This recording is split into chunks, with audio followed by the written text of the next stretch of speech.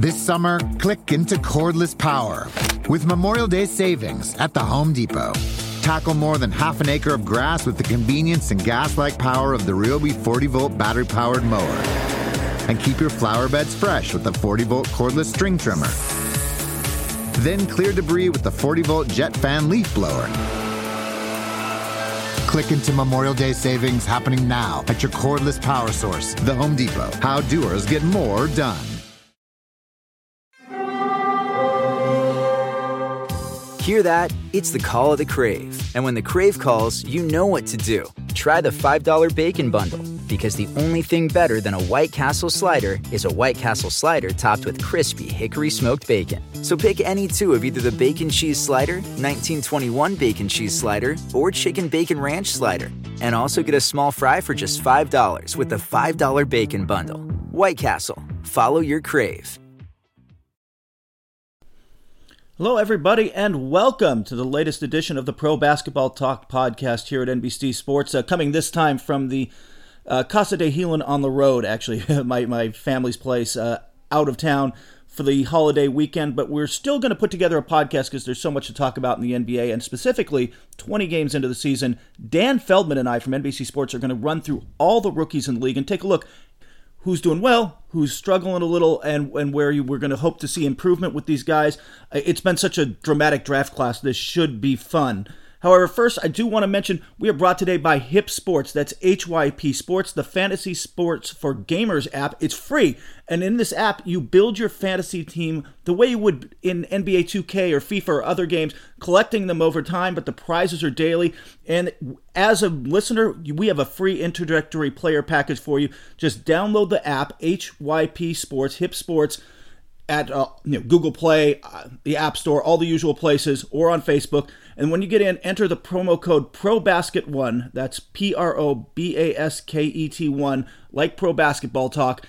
Enter that, get a free player package, and get started with Hip Sports. Now, let's get on to talking about the NBA and those rookies. And break it all down. Dan Feldman from NBC Sports.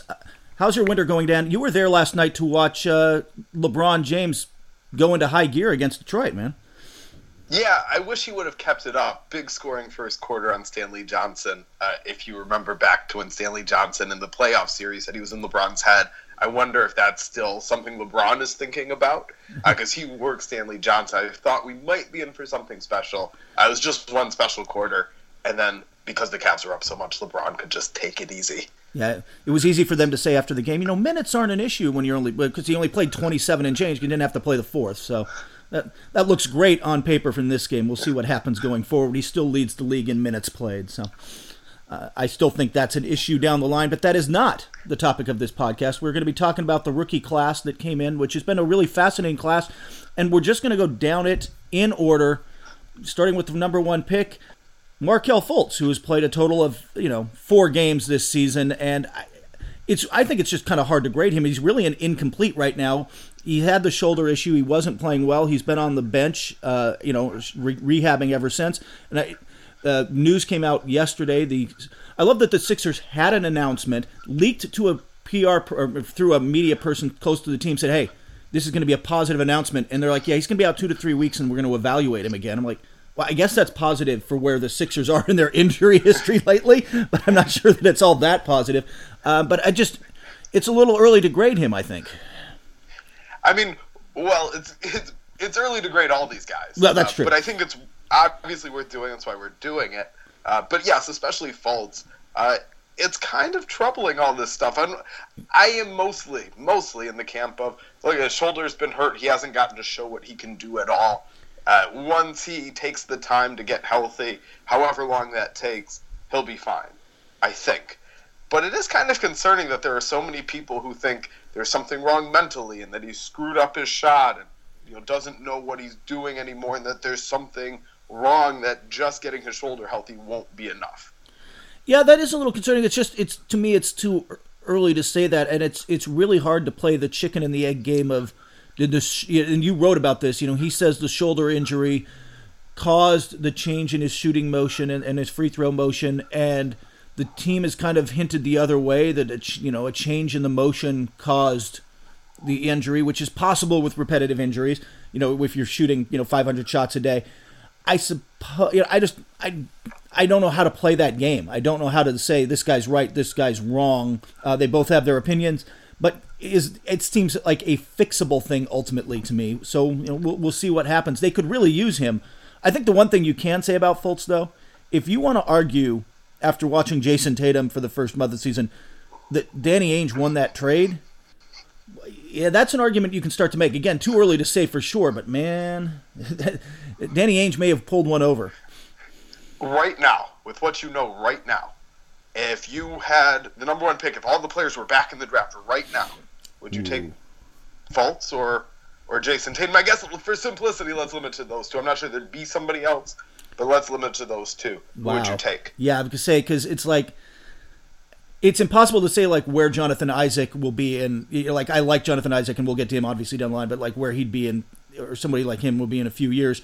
Boy, it'd be hard not to take Tatum, though. He has looked he hits hard, he hits difficult shots, and I think that's a skill that does translate. We saw that at Summer League. Like, you can test him, he can still hit it. That translates really well, and that might be something that, down the line is I mean, that's a skill that he'll keep. In theory, Fultz's ceiling is higher. We just have no idea. So, would you?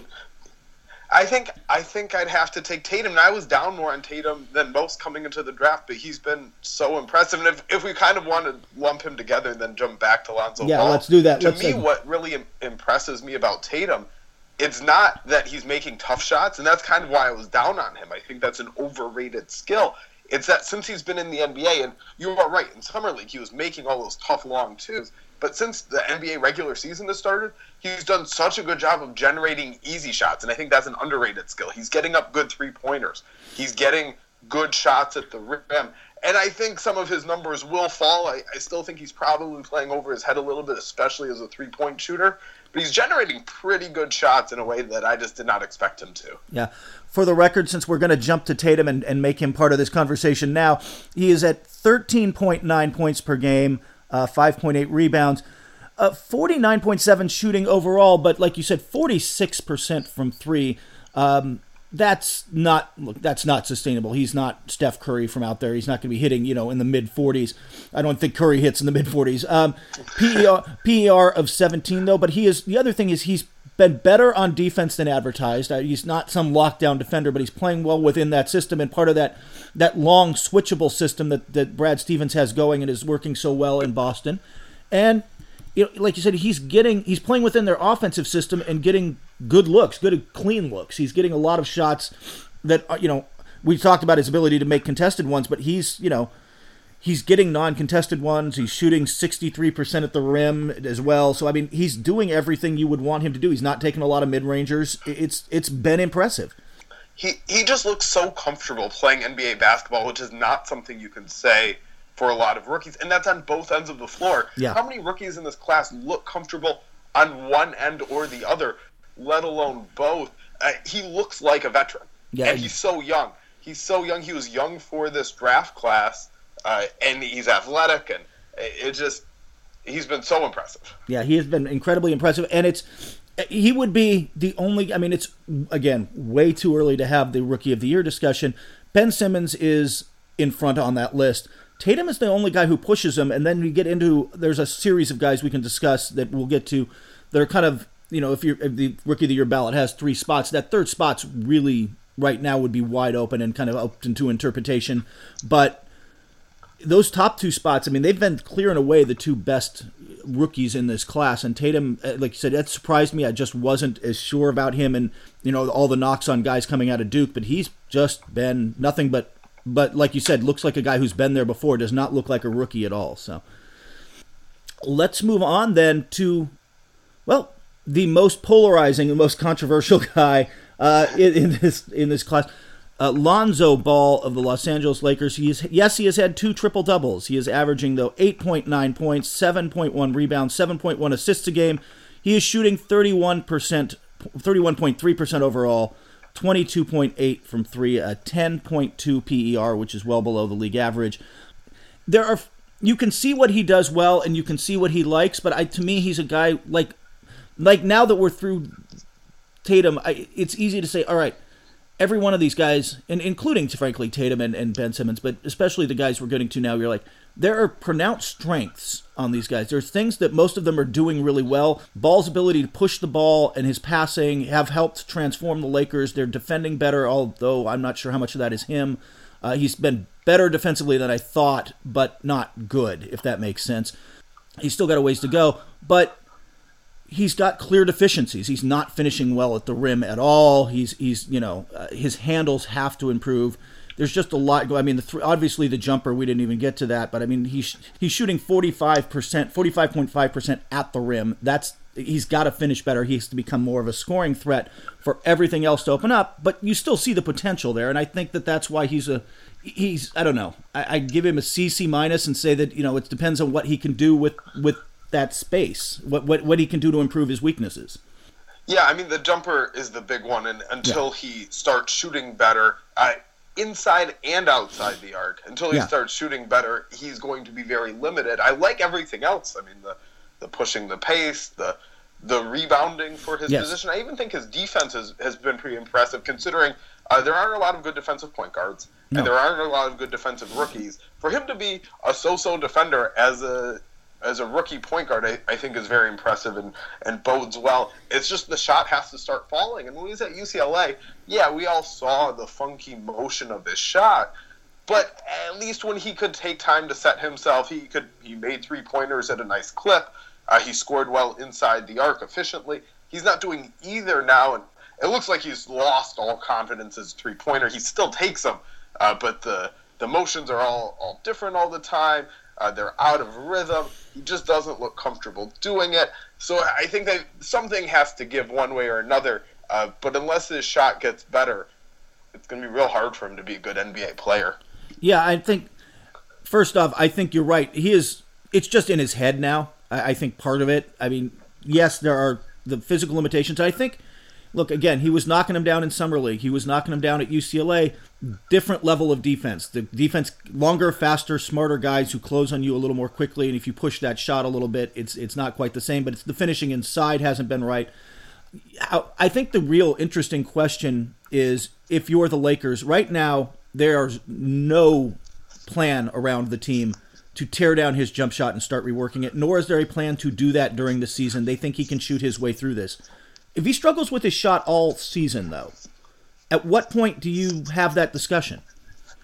Yeah, I mean, it's tough because it worked at UCLA. Yeah. It worked, and you don't want to take away something that might work. You don't want to blow his confidence. You don't want to get too deep in his head. And it's been a small sample. Yeah. I look at it like this. If he had shot the way we would have expected, which was not going to be great, but tolerable, if he had shot the way we had expected so far, and then had a 17-game stretch like he's had in his first 17 games, there wouldn't be this widespread panic about his shot like there is now. So I think you have to get to the point where if this happened in the middle of the season, then you'd still be worried. That's when you can worry. We're just worried now because we haven't seen anything else. I think that's true, very true. And the other thing that has been good, he has developed a real chemistry with Kyle Kuzma, Brandon Ingram, some of the other guys, Larry Nance Jr., other guys on that team. I mean, part of it is that they move off the ball. They're willing to do stuff because they know he'll feed them. They run the floor. Bigs run the floor. Brook Lopez, who's frankly a better center and really helped them out more than people realize. We'll see if they keep him at the deadline. It'll be kind of interesting. He's developed a real chemistry with those guys, and guys want to play with him, and that was part of what they wanted to bring him in for, was that culture change. So that part of it's gone well. Yeah, I mean, and that's a big part of it. The way he pushes the pace and brings energy to the game, that matters a lot. I want to just take a little break here to talk about Hip Sports, which, look, a lot of us out there love to play fantasy sports. This is a new app, a free app out there on the market, and you're going to love this one because it's kind of designed for gamers, for those of us who are used to how you collect a team in NBA 2K, or better yet, FIFA, which I love, or Madden. This is the same type of thing. Rosters are collected over time rather than just kind of drafted up front. The athletes ultimately can be leveled up to score more fantasy points, and at the end of each day, players get rewards based on how your lineup performed. You can do it right now for football. Basketball NBA is live. Hockey is live. Baseball will be coming up next season. There's even going to be an esports League of Legends, which is going to be awesome. Soccer is going to be on the way down the line. I think it's great because also all these sports are connected. If you can use resources you earn playing basketball to up your football team, or more importantly, the resources you gain playing football to up your basketball team, it's all great, and we can help you out. We have a promo for basketball players. Go download the free app. It's HYP Sports. Then once you open it up, put in the code PROBASKET1, as in Pro Basketball Talk. That's PROBASKET1, and you will get a free player package to get you started, help you on your way. I think you're going to find this is a really fun way to do fantasy sports. It's something new. It's something different. Hip Sports is free to play. Just go into the App Store or Google Play or Facebook, download it today, and once you've got the downloads, go to your sport, click the promo code, put in ProBasket1, get your player package, and get started. You're going to love playing Hip Sports. That's HYP Sports. Well, let's move on to the number 4 pick, Josh Jackson, now playing for the lowly Phoenix Suns. I think it's safe to call them lowly, isn't it? We can call them lowly.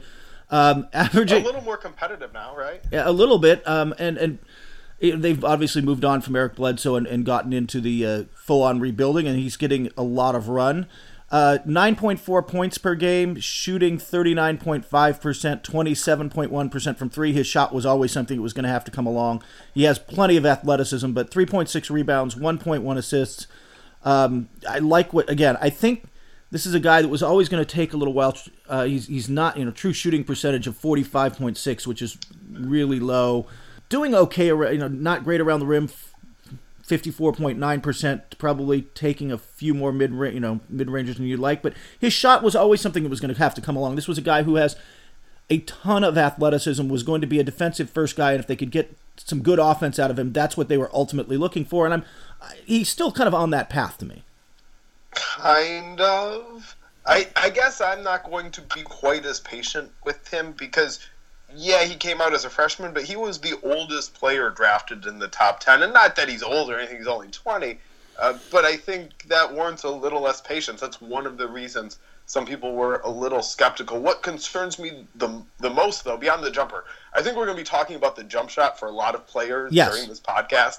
Like, these rookies just really collectively are not ready to shoot jumpers, and that's a big problem throughout. But beyond that, what really concerns me is the passing. He's supposed to be a good passer for a wing, and that's just not there. He's well behind in that. He has way more turnovers than assists, 36 turnovers, 20 assists. He's not really seeing the floor. I think the game is just coming way too quick for him right now. I would agree with that. And I think that's something that's really common for rookies, that you move into the NBA, and this is actually, I'm not even sure that's just an NBA thing. I mean, you look at Carson Wentz and Jared Goff in the NFL last year, and then compared to this, you're like, hey, eventually some of these guys, if a good enough player, you can catch up to the game. But it is coming fast for him, and I would agree. I mean, the passing and the turnovers is a real concern right now. I mean, it is turnovers on 16.3% of his possessions and assists on 7.7. That's not good for a guy who you want to have the ball at times. Again, he's never going to be the primary ball handler on a team, but you need him to be next to Devin Booker and be able to make plays, and there's a lot of work to do to develop that there, and it's going to be interesting now. I mean, Jay Triano's got that job for the interim with Watson out. Where do they go next? Where they've got to bring in a development coach and a development team, and kind of, I mean, that's obviously where they're going. They've got, beyond this, obviously, with Chris and Bender and everything else. I mean, this is a team that needs a good development program, a franchise that does, and I'm not, I don't know if Jay Triano's that guy or not. Like, he's a well-respected coach around the league, but, I mean, that to me is kind of the next thing for the Suns. Like, I don't know what their direction is. Yeah, I mean, it's really going to depend on which of those players can develop, because they really haven't yet. I mean, we've seen some progress from Bender, but it's not anything overwhelming in either direction. None of those guys you're going to go, yep, they're a bust. They're not going to amount to being contributing NBA players, to being helpful NBA players. It's way too early for that for any of them. But there are, outside of Booker, there's not a lot of great signs. TJ Warren is having a very good season. but he's a little bit older than these guys. He already signed his rookie still extension. So these super young guys they've drafted, it can go in a lot of directions with every single one of them. Yeah, I think the only guy I'd look at, and there's debate over how good Devin Booker will ultimately be, but Devin Booker's an NBA player and a good shooter. Like Devin Booker has a quality role in the NBA, but beyond that, whether that's a playmaker role, whether he's a true number one I'm not sure that he's that guy. But look, beyond that, there are a lot of questions, and Jackson's part of that. He's got a lot of work to put in. They've got to put in a lot of work with him, and we'll see if he can develop that shot. But you're right, the passing is concern, and the shot's a concern. That handle's probably a concern all with that. So, I mean, that end of the floor really has to improve this season and the next season. And a lot of these guys, it's interesting to see what kind of jump they make when we see Josh Jackson at Summer League next year. Like I always think that that's a good measuring stick with these guys is how much did they improve. If you're a rookie who gets regular run in the NBA, you should come into the next Summer League and toast people. And I mean that was when you said that we were talking about Bender and Chris. They didn't this summer, and it was kind of like, ooh, that's an interesting. That's concerning that they didn't, because to me, if you're a rookie who gets a lot of regular NBA run, you should have a really good summer league, and they did not. So,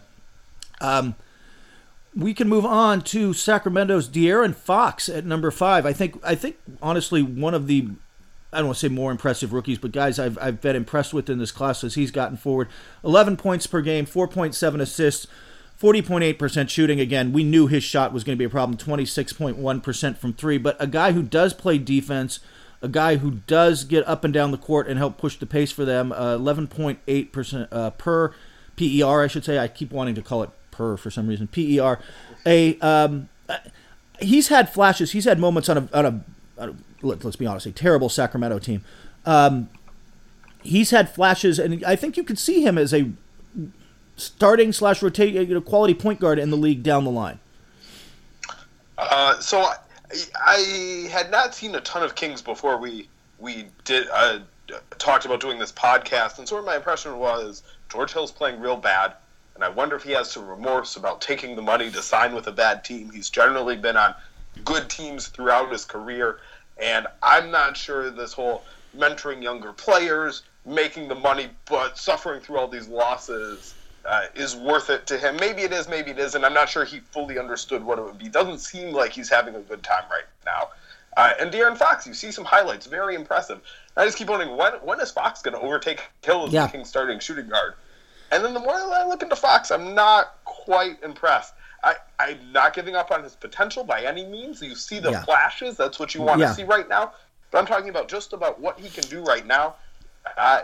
Again, like we're going to say with a lot of players, his shooting is not there, and that really sabotages the rest of his game. He's fast, and I don't think he's really doing much defensively. I don't think that has gotten there yet in the NBA, but he's okay offensively. What I've really been impressed by him is his ability to get to the rim. His ability to get to the rim and finish when he gets there. Some of that is in transition, some of that's just beating his man, but he has been so impressive around the rim, especially for a point guard. That stood out to me more than anything else, positive or negative. Yeah, and I think that's part of the potential. By the way, shooting 70% around the rim, 70.7, that's phenomenal for anybody. That's center-type numbers. So, like I said, I think that's his athleticism to a degree. I think it helps. Again, but you're spot on here. The jumper and the shot has to improve for him to open everything else in his game up. And, yeah, the rest of it is the Kings. And they've got – this is a team with a long way to go and a long process. And at least, I was a little worried that they were trying to bring in George Hill and Zach Randolph to win too many games and essentially be too good and win more games than they needed to this year when they actually have their pick next year as opposed to 2 years from now when they don't.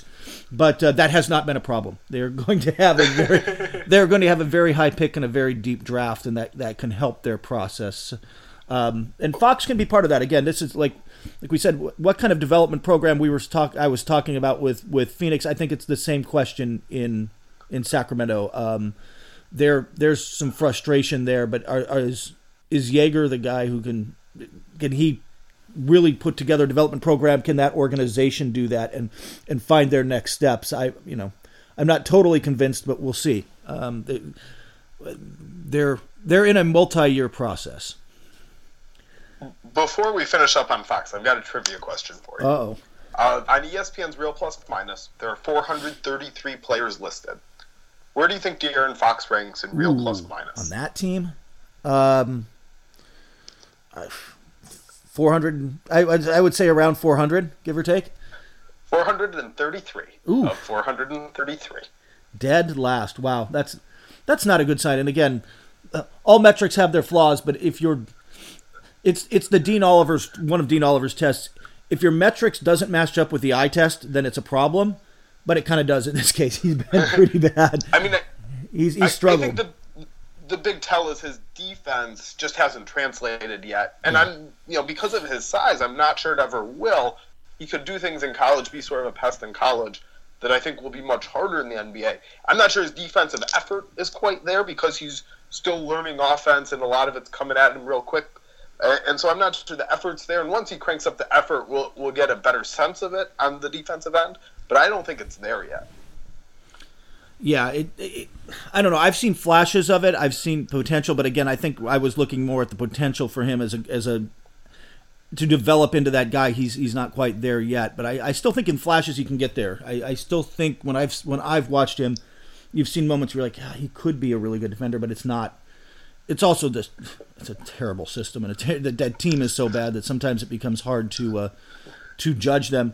Number 6, on a better team, an improving Orlando team this year, not at least been better than we expected.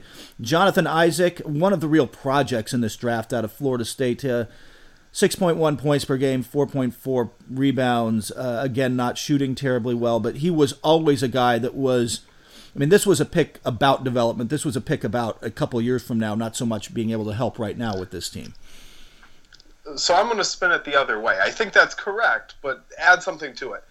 The Magic are 8-4 when he plays and 0-5 when he doesn't. Yeah. And some of that is a small sample, but I think the biggest reason the Magic are better this year than last year is they just have players who fit their roles. Last year they were trying to jam in so many big men, and it didn't work, and it threw everybody off. It ruined Aaron Gordon for most of the season. It put Serge Ibaka in bad spots. It created this tension in playing time between Bismack Biyombo and Nikola Vucevic. It left Jeff Green without any role he could be any good in at all. It was just a mess. And this year they downgraded some maybe overall, but they have players who fit their roles.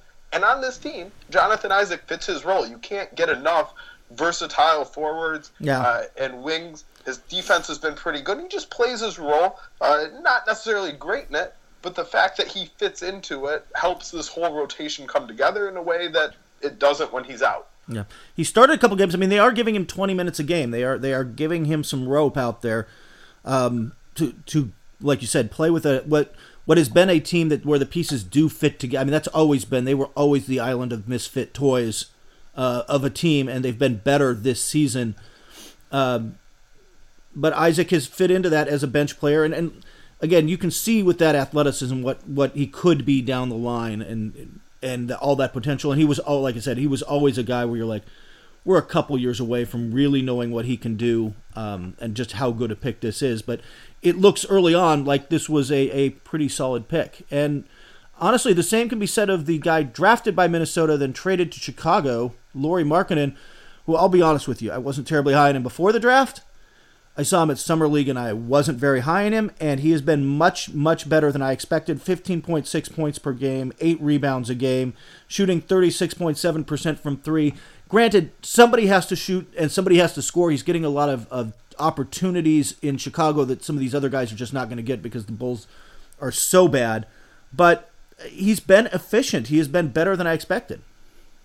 Yeah, it's not just the 36.7% on three-pointers. It says he's getting up 7 of them per game, playing about 31 minutes per game. So he's getting up a lot of shots, which I think is important for him. And the rebounding's impressive, too. Yeah. That he's not the biggest, strongest guy, but he's active on the glass. He's getting in there. And I think that's a sign that he'll be able to handle the physicality of the NBA. And I'm just as surprised as you, concerning what happened in Summer League. I liked him more in the draft, but he looked so overwhelmed by the physicality of Summer League that I didn't know how it was going to work in the NBA, and he's just fine. Yeah, he's been. That's a really good point, because that was, And he looked great in summer league. I mean, bad in summer league. Looked great in the European Championships. But I'm like, yeah, but it's European basketball, and that's more his system. And how's he going to fit when he gets back? He said he's been good inside, shooting 66.7% around the rim. He's not been kind of bumped off when he gets in there. He gets his buckets, and like I said, he's taking most of his shots from three, but he's also hitting them. And yeah, he's just been better than I expected, and he's had his ups and downs. He's had some flat spots recently, but again, that is to be expected with rookies. They're all going to have their ups and downs. But this looks like I'm not going to defend that trade still because they gave up the 16th pick and all this other stuff. But this may have been a better draft pick than I thought it was going to be at the time. Good thing that Bobby Portis punched Nikola Mirotic so we'd get this early glimpse of Lauri Markkanen. That's boy, and there's some fun locker room dynamics that they still have to work out in Chicago as Mirotic gets close to returning. So that's Portis has actually looked pretty good too. So maybe that motivated him somehow. I don't know. We will move on to the Knicks and their reserve point guard Frank Ntilikina. I always butcher this. Ntilikina, I believe it is. Ntilikina. I butcher it every time. He has actually been, I think, a solid. Look, he looks like a rookie, but there's moments again where he's been okay. 4.6 points, 1.9 rebounds. He's not shooting well. We've been down this road, but they are certainly giving him a lot of opportunities. Almost 20 minutes a night off the bench as the backup point guard, and again, there are moments. His shot is holding him back. He's probably, he's dishing the ball out, but he's turning it over some, but not too much. But again, I think that this is a guy really learning the game, and if his shot can come around, some other, you see moments where you're like, man, I could see the other stuff coming together for him. Yeah, I mean, it's definitely the theme of the shot being behind and it holding up the rest of what he can do. I've been pretty impressed with him as a playmaker. I thought the passing, the distributing, being that true lead guard would take a little longer. He's further ahead on that than I expected. Ideally in the long run, he can become somebody who defends three positions, maybe two of them well, and can at least hold up against some small forwards, and there'd be a lot of value there. I think he's still learning his way defensively like a lot of rookies. But that playmaking has been nice and a welcome surprise. Yeah, I agree, and developing some chemistry out there with Kristaps Porzingis as well, who's obviously the future of that franchise. LeBron James had said before, threw shade at Phil Jackson, and it got Knicks fans some Knicks fans up in a huff because, well, I don't know why, because they like to throw shade at Phil Jackson too. But sure enough. He'd said that he thought they should have drafted Dennis Smith Jr. A lot of people thought Dennis Smith Jr. should have been higher on the board. He went number 9 next to Dallas. And he's kind of been what we saw at Summer League and advertised, 14.1 points per game. Again, not shooting terribly well, 38% overall, 28% from 3. But man, is he explosive. Man, can he get to the rim. And you see the potential for him to be a really special point guard in there. It's too early to say if that was a good or bad move, but boy, you look at Dennis Smith Jr. and it's easier to see the arc to him being a much higher ceiling player and a better player down the line. Yes, absolutely. Real quick, I just got to throw in a correction. I looked at the wrong note I jotted down on Ntilikina. It didn't sound right as I said it. His defense has been very good. Yeah. We can get to Dennis Smith Jr. in a second. But Ntilikina's defense has been very good. And I think his athletic skills are ahead of his IQ there, but both have been good for a rookie. Yeah, agreed. His IQ is, I think that's a good point with him, is that he's just been a little smarter and a little better than I expected, and that's where you see the potential. With Dennis Smith Jr., what you see is, man, this guy's explosive. I don't know if I want to put him on the Westbrook, John Wall level yet, but that next tier down where he's a super athlete at this position, and that can take him a long way as he develops the rest of his game. Yes, absolutely. I mean, his athleticism has been so impressive, and he's been asked to do so much. Yes. He has such a big load, and he's not ready for it. To me, when I pick something like Rookie of the Year, an all-rookie team, to me it's not based on what you're going to do, it's how good you are as a rookie. And so I would rate him fairly low, because he's been given this massive role, but I think he's really sinking in it in a lot of ways. He shows these flashes that bode so well for the future, and maybe at some point the Mavericks have a team that has more around him, where they don't need Dennis Smith Jr. to do quite as much. And so you have both those things coming in the same direct or opposite directions, where one, he's more capable, two, he's asked to do a little bit less. You meet in the middle, and then it becomes very impressive. Yeah, exactly. I think, look, Rick Carlisle was not subtle from the start. He said, hey, this is a guy we want to build around. We want this guy to be one of the cornerstone pieces for us going forward. I'm not sure Nerlens Noel will be joining him on that list. but they're like you said, they're throwing him to the fire, letting him learn some hard lessons this year. But if he can come back and improve, he's got the tools to be really special and one of the more special players in this draft when we're talking 3 or 4 years down the line, because I don't know, maybe Josh Jackson, I'm not sure who's more athletic than him. Josh Jackson's a little taller and longer, but I don't know, maybe, again, Fox is really quick, but boy, nobody's quite as explosive as him, and that could lead, if he works on the rest of his game and gets it where you want, to being he could be one of the cornerstone pieces they need in Dallas. Right. I mean, he needs to become more savvy. He needs to be able to draw more fouls. Yeah. His three-point shot needs to come around, but I think we saw enough before to believe that it'll come up from what he's shooting now. But those are all still open questions. None of those are locks. It's worth noting the difference of, yes, the more he plays, the more he's done, the easier it is to fall in love with his potential. But also, he's not playing well right now for an NBA player. There's a difference between those two. Yeah, he does have work to do. Probably not, though, as much as Zach Collins, the next pick in the draft of the Sacramento Kings. He's played in just 5 games for it's a terrible team, and he's not getting on the floor. He was always a real project. I mean, this was a guy who didn't even start at Gonzaga, but was drafted really on the potential as a 7-footer who can step out and shoot. He needs, time in the G League. He needs just some run on the court and to get stronger and a whole lot of things. Again, he's always been a guy that's a couple years away from me. It's concerning that you're taking him this high and he can't get on the court right now, but he needs a couple years in that development program that they've got to put together in Sacramento to make this whole thing work. Yeah, I don't know where the cutoff is. Definitely the lottery, but you could go down further, maybe the first round, maybe the entire draft. Of the worst player right now at this moment. When he's been on the court, he's been terrible. The Blazers don't trust him to play. Yeah. But he's young. He's young and he has potential. That's not a terrible thing. It's not a deal breaker. It doesn't mean his career is over, but he is just nowhere near ready right now. No, and it's going to be a long process a couple of years to get him there. And we'll see if he can develop into anything. He was always, he showed flashes there, but you were really you were drafting that guy with the plan to develop him long term, and we'll see if the Kings are capable of doing that. Move on to Charlotte. Malik Monk came in as a shooter. That was the guy who was going to come in and light it up and put up points for you. A bunch of Knicks fans wanted him for that reason. Shooting 34.6%, 33% from 3, 8.2 points per game. He just has not been able to be that guy yet. No, but the Hornets have needed him to do some other things, and he's had some impressive scoring games, but the Hornets have needed him to be more of a point guard while Michael Carter-Williams, while Julian Stone have been hurt, and he's done that.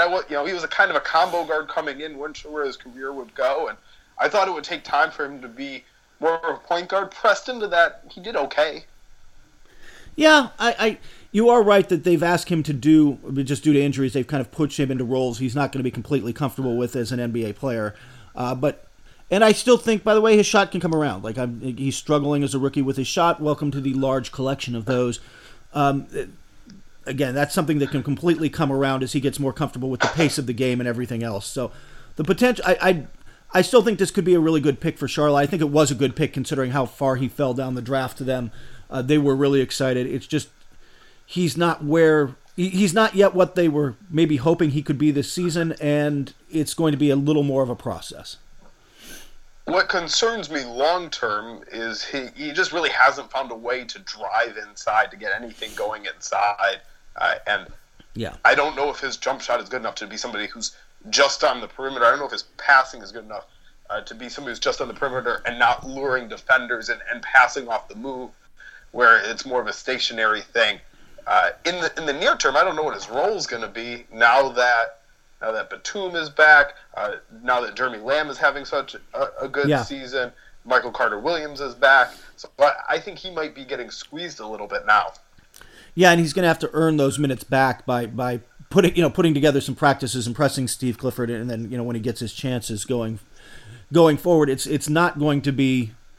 Like I said, he's going to have to hit those shots, and he's going to have to prove he can do. The handles do need work. I think that there's some lessons learned this season, and he's probably working on those things. When we get to the next pick in the draft, Luke Kennard with the Detroit Pistons, 5.9 points per game. But I'm going to turn this over to you. You attend a lot. You live in Detroit. You attend a lot of Pistons games. I've seen flashes from him as a shooter and how he fits in their system. But what have you seen? Yeah, he's just kind of been just a guy so far. He's on the fringe of the rotation. He's shooting a lot of three-pointers. One of the appeals of him was his playmaking, that he's not necessarily going to be a point guard, but could be a good playmaker, distributor, ball handler for a shooting guard. Pistons haven't really asked him to do that. So he's just a guy who kind of dribbles around a little bit, shoots three-pointers, takes some long jumpers, isn't doing a whole lot. Hasn't embarrassed himself defensively. That was a big question. But he hasn't really been asked to do much defensively. He's not put in the highest leverage situations or anything near it. So it's tough to get too much of a feel for him. He's just kind of been okay at what's been a small role. Yeah. And he is, by the way, he did come in, you said some playmaking stuff, but it was shooting that was going to get him paid, and 38.5% from three. So he's a guy whose shot is there. It's just everything around him. And like you said, that's a Pistons team that's been better than advertised, I think, for a lot of us to start the season, has won more games. And with that, look, the guys who can help them win are going to get more minutes, and that's rarely rookies, especially if you're playing for Stan Van Gundy. Yeah, I mean, it might be impressive that he's gotten as large of a role as he has. I think that bodes well that he's earned that much trust. It's not a ton, but it's a decent amount. And the Pistons, like you said, are better than expected, and they're a fairly deep team. They have options. They have Avery Bradley and Langston Galloway. So and they have Reggie Bullock. So it's not even as if they need him to play, but he's earned a little bit of playing time. Exactly. One of the other rookies who's really stood out and had more on his plate lately, Donovan Mitchell, drafted by Denver, but obviously now playing for the Utah Jazz. 14.9 points per game. Not shooting terribly well, 32.7% from three, 38% overall. But they've asked a lot of him defensively, and he's been good most of the time. But they've also, to the point where lately he's had a lot more playmaking and point guard responsibilities kind of thrust upon him, and he's handled that okay too. They're asking a lot of him on a Jazz team that doesn't really know how to score, doesn't have the pieces to score many points, and he's responded about as well as you could hope for from a rookie. Yeah, he has. I am probably down on him more than most. People really seem to love him, and it's because he's had some excellent games, and those get a lot of attention, but the overall larger sample isn't quite as impressive. He's somewhere in that Dennis Smith Jr. camp where, he's shown a lot of things that look really impressive and bode well for his future, but he's not quite a good player yet, and you've got to note the difference. I would say that Donovan Mitchell maybe has been a little better now, but I'm not quite as high on him for the future. My big question for him coming out of Louisville was Louisville asked him to do a lot as an offensive player, as a scorer, and I think he showed that wasn't a great role for him. But it's hard for players to turn that off. Players like to score. They like the ball in their hands. And I wasn't sure how he would transition to a smaller role or if he would develop his skills to be better suited for a bigger role. And that's going to remain the open question because the Jazz need him to have this big role. They don't have creators on the perimeter. No. Ricky Rubio shooting more. He looks uncomfortable with it. Rodney Hood has been hurt a little bit. He's probably on the same tier as Mitchell. So they're going to keep asking him to do this, and the efficiency isn't going to be there yet. Will it get there, or will they ask him to do less? What comes next? Yeah, obviously there's some roster questions there that answer a lot of that. That's a team in a process and struggling, actually doing a little better than I expected without Rudy Gobert, but that's going to be a real challenge for them heading into a tough stretch of their schedule coming up. And Donovan Mitchell is going to be asked to do a lot against better teams, and those are when some really hard lessons tend to arrive. So, I still think he's in that. To me, we were saying, it's been Tatum and Simmons in 1-2 in your rookie if you're ranking rookies. A lot of places do that, and then after that, to me, Mitchell's in that next group where if you want to argue he's the third, fourth, fifth best guy in the class so far, I think you can make that case. But we'll see where he is down the line and how much he can improve. Bam Adebayo, he's getting some run. He's done okay in Miami. I mean, that's another team with some, started 3 games for them. He's one of those guys where the numbers really aren't that great, shooting 50%, only 3.5 points a game. But every time I tune him in, he seems to be doing better. I don't know, I should just watch more games and he seems to play better because he looks a little better when I watch him for some reason. Yeah, I think the Heat coaches have a different view on it because it seems like his role has gone a little less and less. And, he just kind of looks like a rookie, and they have better options. They've got Hassan Whiteside. They're playing Kelly Olynyk a lot at center, which I think is good for them and Olynyk. And so there's just not a ton left over. But he is, he's a big, strong guy and can handle matchups that Olynyk can't. And I hope he'd be ready to handle more of those. But I'm kind of with you. He seems okay, but the Heat don't seem to trust him. Yeah, exactly. They're not playing him, and Eric Spoelstra, like you said, if Spoelstra has good options, I'm with you. I'm a big fan of the Olynyk at the 5 lineups that they run, and you've got to play Hassan Whiteside. Not only if you paid the man, but he is a very good defensive center most nights. There's some consistency issues, but he is a good center, and there's just not a lot of run for him there. But he's looked pretty good when I've seen him. His PER is nice, but if the coaches there don't trust him much, that's a real concern.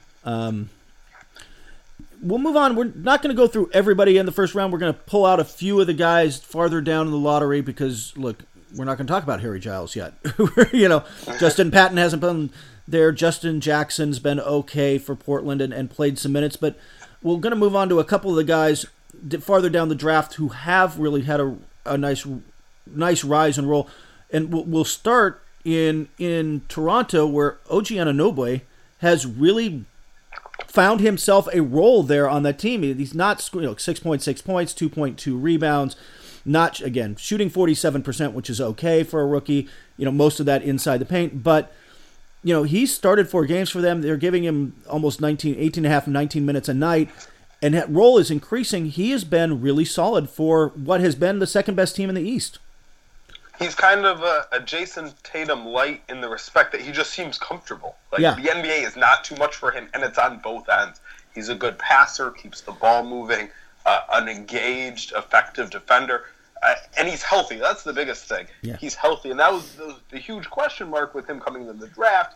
He got hurt at Indiana. There wasn't a ton of information out there publicly about even what his injury was, when he'd be back, and he's already playing and already playing well. I wonder how many teams are kicking themselves for not taking him higher. Yeah, I think there's got to be a number of teams because he looks like a guy who's a player and can be. Is he going to be a super star or all-star? I don't know about that down the line, but a guy who can be a quality rotation player that you pick up, that far down in the draft at 23. You're looking at development projects down there, and he's not a project. He is a guy who can step in right now and play. That's been good for them. There's some real opportunity. So he has impressed. I think you're right. I think from the bottom half of the draft, he has been one of the guys where you're like, man, how did he fall that far? The other guy high on that list for everybody, Kyle Kuzma, drafted by Brooklyn, obviously playing for the Lakers. That guy can just flat out score the ball. I mean, I've seen him a lot in person, and I was slow to I'll be honest with you, I was slow to this. I was like, yeah, it's not going to, all right, he was great in Summer League, it's Summer League, whatever. He is just a very confident, aggressive scorer. 16.5 points a game, shooting 57%.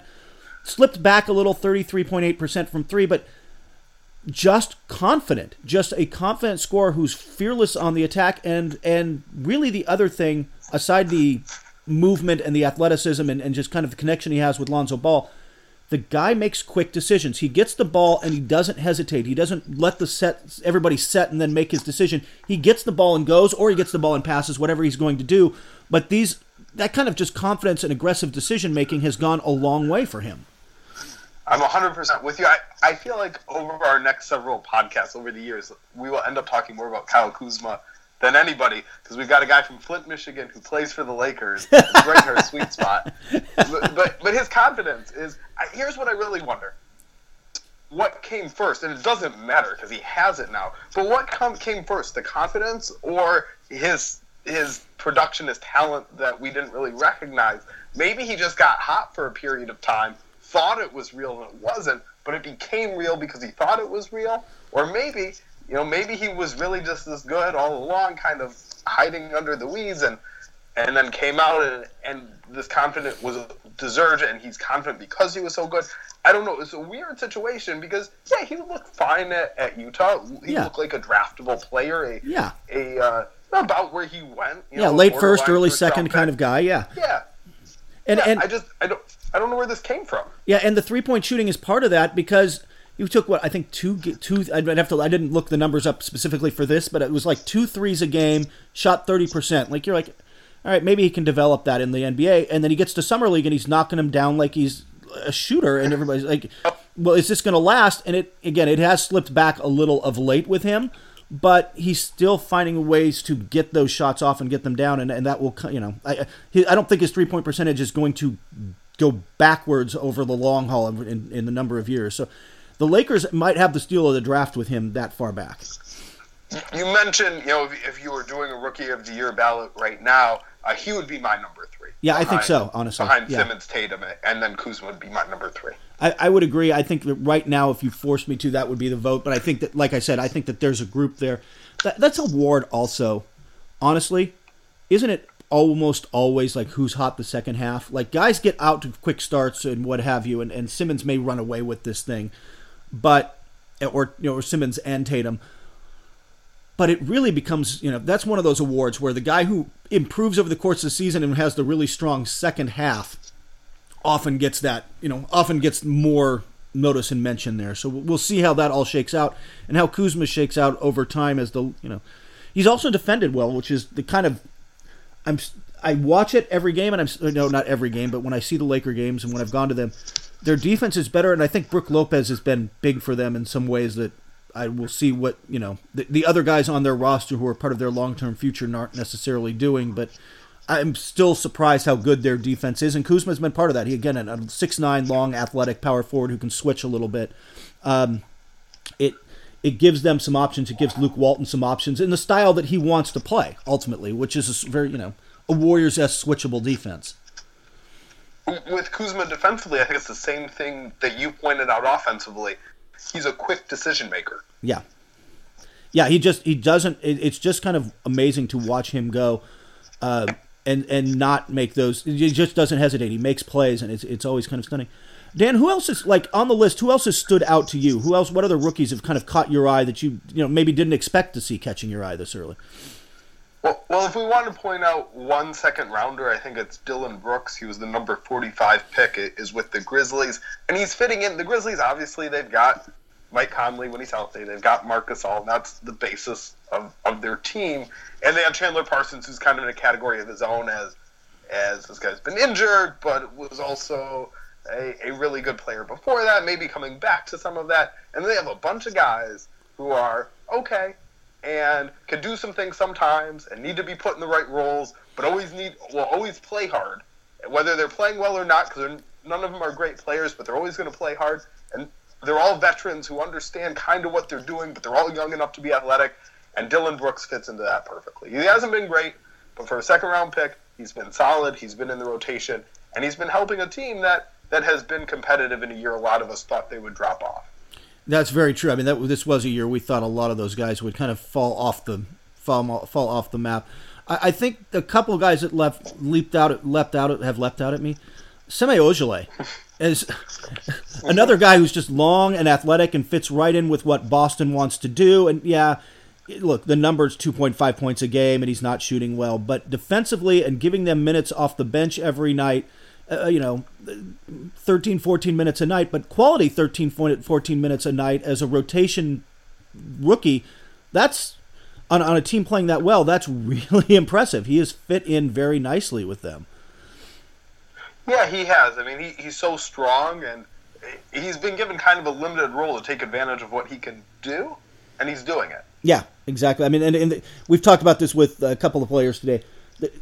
Your role is going to be somewhat limited just because they're deep with what they've, players they've got there. It's Caleb Swanigan I've liked out in Portland. Look, he's not going to knock Nurkic out of the starting center role anytime soon, but he can come in and give them quality. He's got an NBA body. He's given them rebounds. He's played well for them in limited minutes, and that's been good enough. I mean, that he fits in better there than I expected, and he's been a part of what's been maybe a little bit of Portland fans see it as a little bit underachieving. I think they could be a little better, but it's not a bad start for that team. It's almost kind of where I figured they'd land. Dan, thanks for doing this again. Where can everybody find you on Twitter? I'm at Dan Feldman NBA. Thank you, everybody, for listening. I hope you were listening to this while driving out to your in-laws for Thanksgiving. And everybody listening, thank you again for listening, and have a good Thanksgiving. Be safe this weekend. Of course, you can find us on iTunes. You can go to just applepodcast.com/probasketballtalk. You'll find us there. Also, the Stitcher app and at NBC Sports. And you can find all of Dan and I's work at NBC Sports, too, as we break down the NBA and all the news there. We will be back next week with more Pro Basketball Talk podcast. Do summer projects your way with Memorial Day savings from the Home Depot. With free delivery on over 2 million items, you can make the most of summer grilling and dig into gardening. Plus, get same-day delivery on thousands of products like power tools and storage to tackle any last-minute garage project. Summer your way with Memorial Day savings from the Home Depot. How doers get more done. Order select and stock items by 4 p.m. subject to availability. Reese's peanut butter cups are the greatest, but let me play devil's advocate here. Let's see. So, no, that's a good thing. That's definitely not a problem. Reese's, you did it. You stumped this charming devil.